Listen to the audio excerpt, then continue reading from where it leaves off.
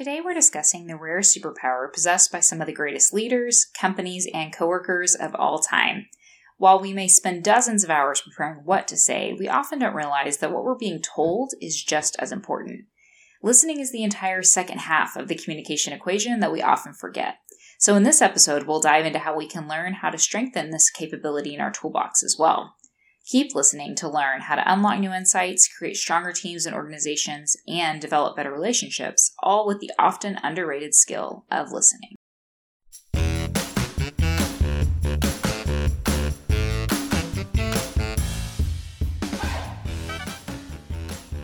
Hi there, we are Haley and Jordan Anderson, and this is the Career Engineering Podcast, where engineers help other engineers have better careers.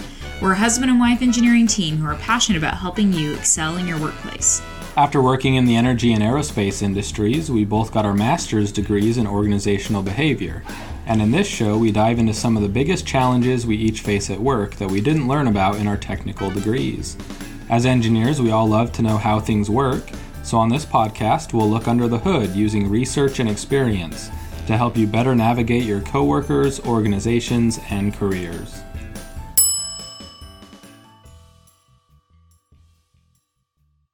To kick off today's episode, I want to share an experience with you. I remember when I first entered the consulting world, we were trained extensively in working with clients. We learned how to prepare presentations, think through root cause analyses, and deal with difficult individuals. But probably the most important skill I learned in those very first few years of my career was listening. Okay, that's interesting. Tell me more. I'm listening. Nice. Yes, the importance of this skill was really brought home to me during my first assignment with a customer. My team spent hours brainstorming our approach, creating great slides, and practicing our delivery. And then the day the presentation came, we walked in, and after some short introductions, we dove into what we thought was a very well thought out way to approach the problem. But after about 10 minutes, I could tell one of the highest ranking leaders in the room became restless, and when my manager paused to ask for questions, she just said, "Have we already done this before?" I remember looking back to my manager to see his reaction, and he responded, "Well, what do you mean?" And then she went on to share just how a few months prior they had conducted the exact same analyses and came to the exact same conclusions that we had. They weren't asking us to share what they already knew. They wanted us to build on what they had already done. My manager tried to pivot the discussion and position our information as different from what they had done, but the leader really wasn't having it and saw right through it. She was respectful, but very clear that she had been disappointed. Even though we had asked what they had needed, we hadn't really listened. We had a general problem statement, but honestly, a few quick questions over email or in a 15-minute meeting could have completely avoided a very unfruitful and disappointing meeting for everyone included. Ultimately, we learned from that experience, and as you can imagine, that after that, we spent much more time asking questions and really listening to our customers' responses during every meeting. The relationship went on for many years and was ultimately very successful, but it wasn't because of our ability to smooth talk or network or just guess what they were thinking. It was because we learned to listen and act on what our clients really had to say. This idea has made an impression on me, and so I'm excited to dig into it further. Oh, I'm sorry. Could you repeat that? I didn't catch that. I was watching some really funny videos. YouTube's the bomb and all that, But yeah, I think I agree with whatever you were just saying there. And so that sounds like a great example of a phenomenon. We've all seen it work in some form, right? I know I'm certainly guilty sometimes of asking questions just as a formality, kind of assuming I already know the answers and maybe just not listening because I really don't care all that much about the response. Yeah, listening's always one of those keys to a good marriage, so we'll have to work on this one. But yeah, that's right. But with the ever-present temptation to multitask, I know I am guilty of not listening very well oftentimes, and I think this is even more important in today's hybrid world, so this skill of listening really is very timely. So turn up your headphones, stop trying to carry on a conversation with your aunt, and learn how to truly listen by listening into this episode.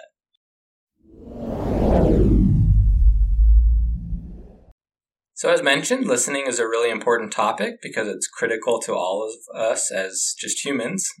We've discussed this before, but we're all social animals, and so psychologically we need to feel connected to others. Active listening is a very important cue that we send to others to communicate that they belong. And this belonging is essential to creating environments of psychological safety. Yeah, listening shows acceptance, which is why it feels so good when you even have just one person smile and nod their head when you're speaking. In our minds, this signals you're safe here and allows us to relax and move from scanning for threats to looking for connections. So let's start at the beginning and highlight that communication has 4 main parts: the sender, the receiver, the message, and the noise. When we think about communication, we typically think a lot about the message sender or the person speaking, and of course a lot about the message itself, but that's really only half of the equation. Yeah. And we've spent episodes on this, right? And I think that's why it's important we think about the whole other half of the equation. And while speakers should try to eliminate the noise in their messages, it's really the job of listeners to be able to discern that signal from the noise. And this goes beyond just hearing something, but truly seeking to understand something. Yeah, active listening is marked by the conscious processing of what we hear. And taking it even to the next level, it's about seeking to truly understand without judgment or without being influenced by our own biases or agendas or thoughts. Yeah, and some common issues that I'm sure we're all familiar with when trying to actively listen, but that are highlighted in the research are daydreaming or getting distracted or even just thinking of something else while someone's talking. Second, trying to think of your response and what you'll say next rather than truly listening. Third, judging what the other person is saying. Or fourth, listening with a specific goal or outcome in mind. I think it's helpful to understand that there are different listening styles or approaches to listening. The first is a people-oriented listening style. And so this style is focused on the relationship-building aspect of listening. People with this style really tune into others' emotions and moods during the conversation. And so they're trying to find connections, commonalities with the person that they're listening to. The second one is action-oriented, and action-oriented listeners place a really high value on accurate and clear messages. So they're likely to notice any fallacies or errors that their speaker may be saying, and they're also eager to take action and want to understand the next steps based on what they're hearing. I've noticed that many executives have developed this style largely because they know that they need to make a decision on what they're hearing most of the time. They may not always be time limited, but they do want you to cut to the chase, per se, or cut through the noise so that they can clearly understand the full story and what to do with it. For content-oriented listeners, technical details and complex information is of particular importance, and they'll likely listen to everything being shared, and then they're going to form their own judgments on the discussion. They often want to hear both sides of arguments and form educated judgments based on this new knowledge on both sides. And they're likely like your news junkies who enjoy being the experts on topics and are capable of sharing their own clear logic for any argument. The last category of this is time-oriented style. And essentially, these listeners are hoping for speakers to get to the point as quickly as possible. Contrary to the content-oriented listeners, they're much more concerned with the essence of the message than the details of it. Think of like an airport customer service agent with a full line of customers. They're going to be eager to get to the point of what each person needs. They can quickly resolve their issues and cycle through the whole line. Yeah, sometimes I wish they'd be a little more eager so they can get through that line a little bit faster, but I do understand the point you're trying to make. Yeah, very fair. The next time you're giving a presentation, you'll likely be able to quickly diagnose individuals in the room according to these different styles. And so the time-oriented listener, they'll be shifting in their seats, hoping you'll wrap it up quickly. They might even interject to kind of help you get to the point. The action-oriented listener is going to point out any misrepresentations in your data, while the content-oriented listener is likely to question your final recommendation to make sure that you've weighed all sides of things. And the people-oriented listener is likely the one nodding their head throughout the presentation, and they're definitely going to shake your hand afterward and tell you what a great job you did.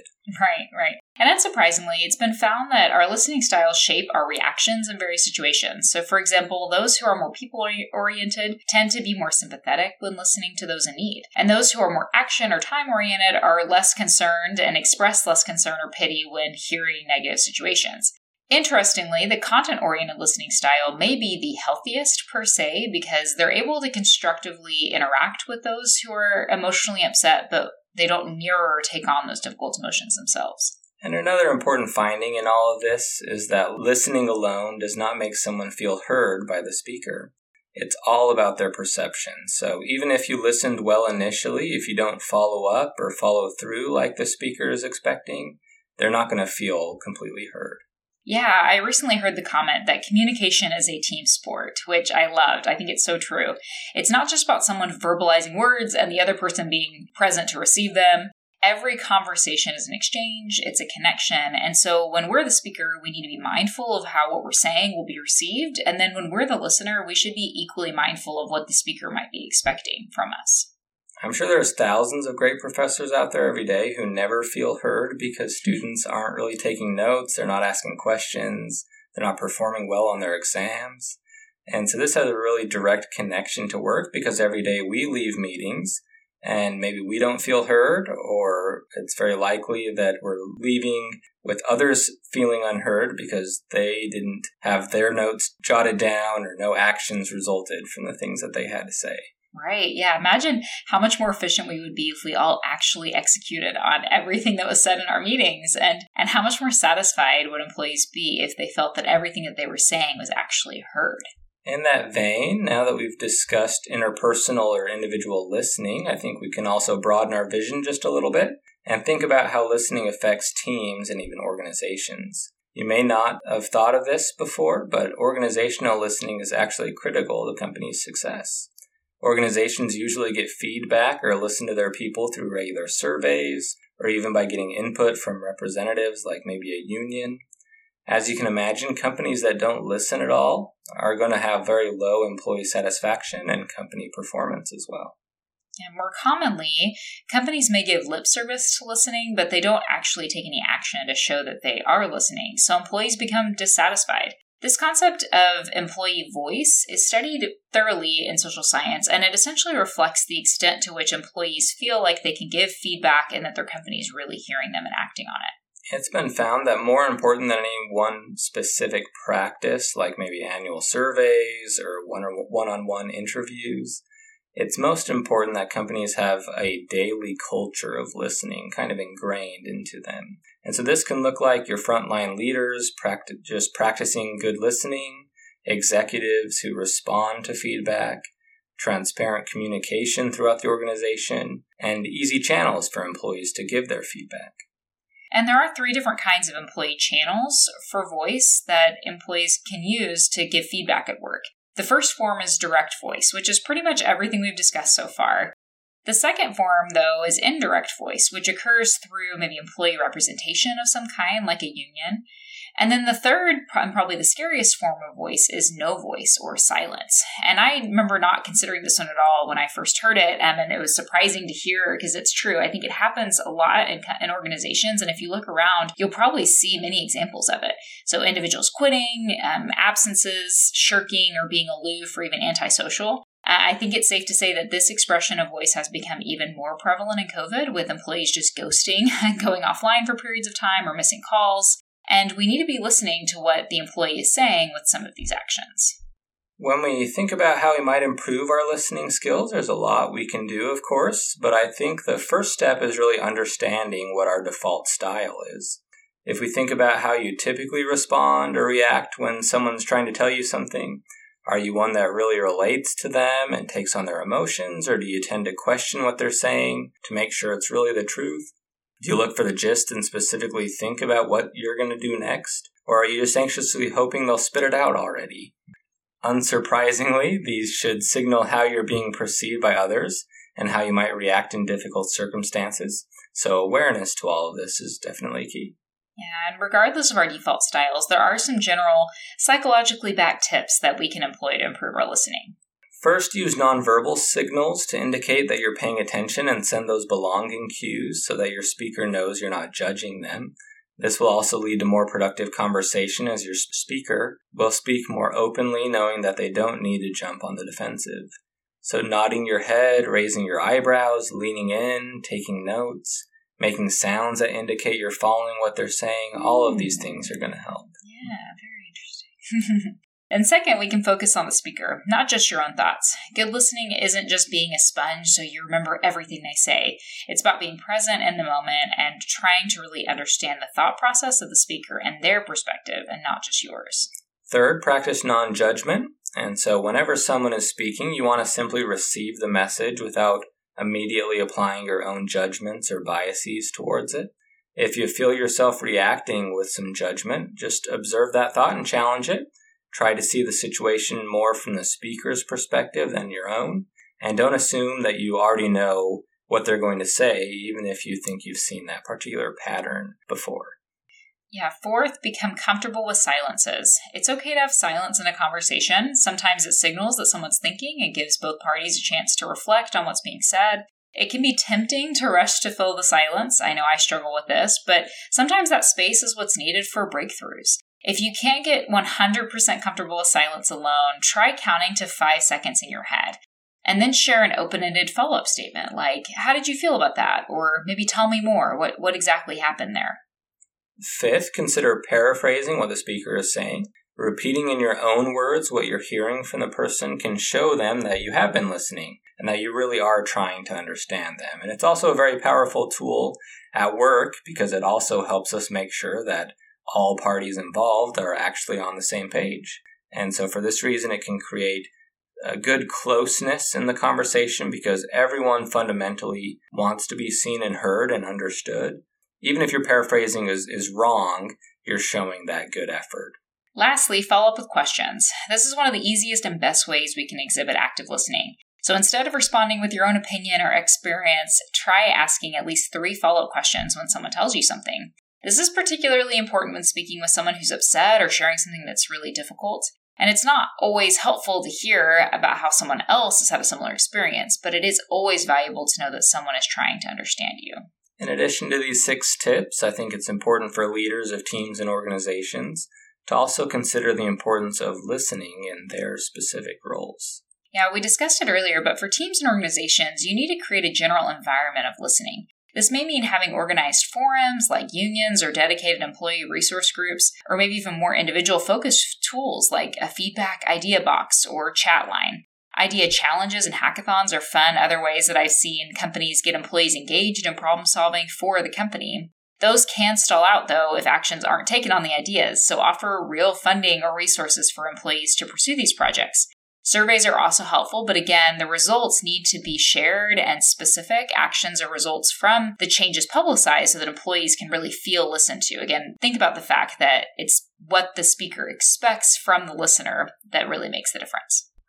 As a leader, it can be easy to want to jump in and provide solutions for your team, or even to just forget the weight that your own voice carries. For this reason, I really like the advice that Liz Wiseman reported giving to one executive in her book called Multipliers. She told this leader to visualize that they only have 5 poker chips that they get to play in each meeting.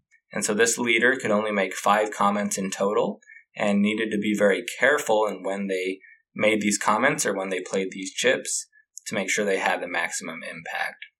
This led to significantly more talk time for their employees and really signaled that the leader was there to make space for them and their perspectives and to make sure that they were listening. I also love the awe question recommended by Michael Bungry-Stanier in his book, The Coaching Habit. Essentially, at the end of every conversation with an employee, he recommends asking, "And what else?" The acronym for which is AWE, AWE. I've actually used this a few times, and it is amazing how asking this question and pausing, even when it feels uncomfortable, uncovers profound insights and information that we otherwise wouldn't have heard. Especially in this remote working environment, we really have uninterrupted time to bring up whatever is on our minds with our leadership. So as leaders, consider leveraging this tool to help make space for your employees or even your colleagues to help facilitate this environment of listening and belonging. You'll be surprised what you find out.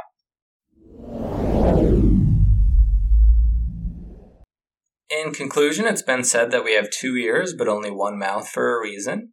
Speaking is only one part of the communication recipe, so we need to work on the other major component of active listening to become an effective communicator.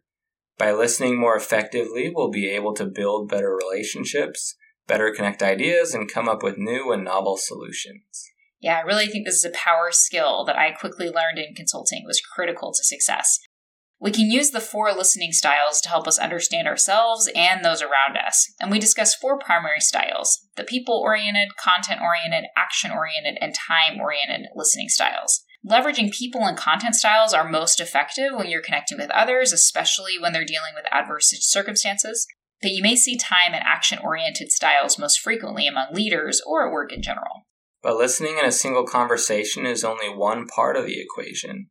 Equally important is how well we meet speakers' expectations of what we'll do with what they've been telling us. Do your best to make sure people feel heard by following up on your conversations. This can include meeting minutes, one-on-one check-ins with coworkers, or zooming out to the organizational level, sharing policy changes that have been based on any recent employee feedback. And if you want to make immediate progress in being a better listener, consider trying out one of the 6 practices that we recommended today.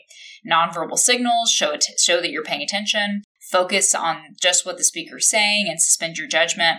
Become comfortable with silence. Paraphrase what you're hearing and ask follow-up questions. Lastly, leaders and organizations should consider how to foster a general environment and culture of listening. This can be done by providing many different channels for employee feedback and making more space in our meetings for employees' thoughts and opinions. But remember, in order for people to truly feel listened to, we can't just keep collecting inputs forever with no action. Otherwise, people will just stop speaking altogether.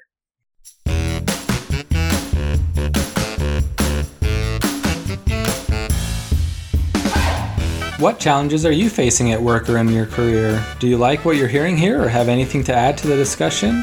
Be sure to hit subscribe on our podcast to keep the conversation going, and let us know your thoughts by reaching out to us. Links to our social media channels as well as our email are included in the show notes.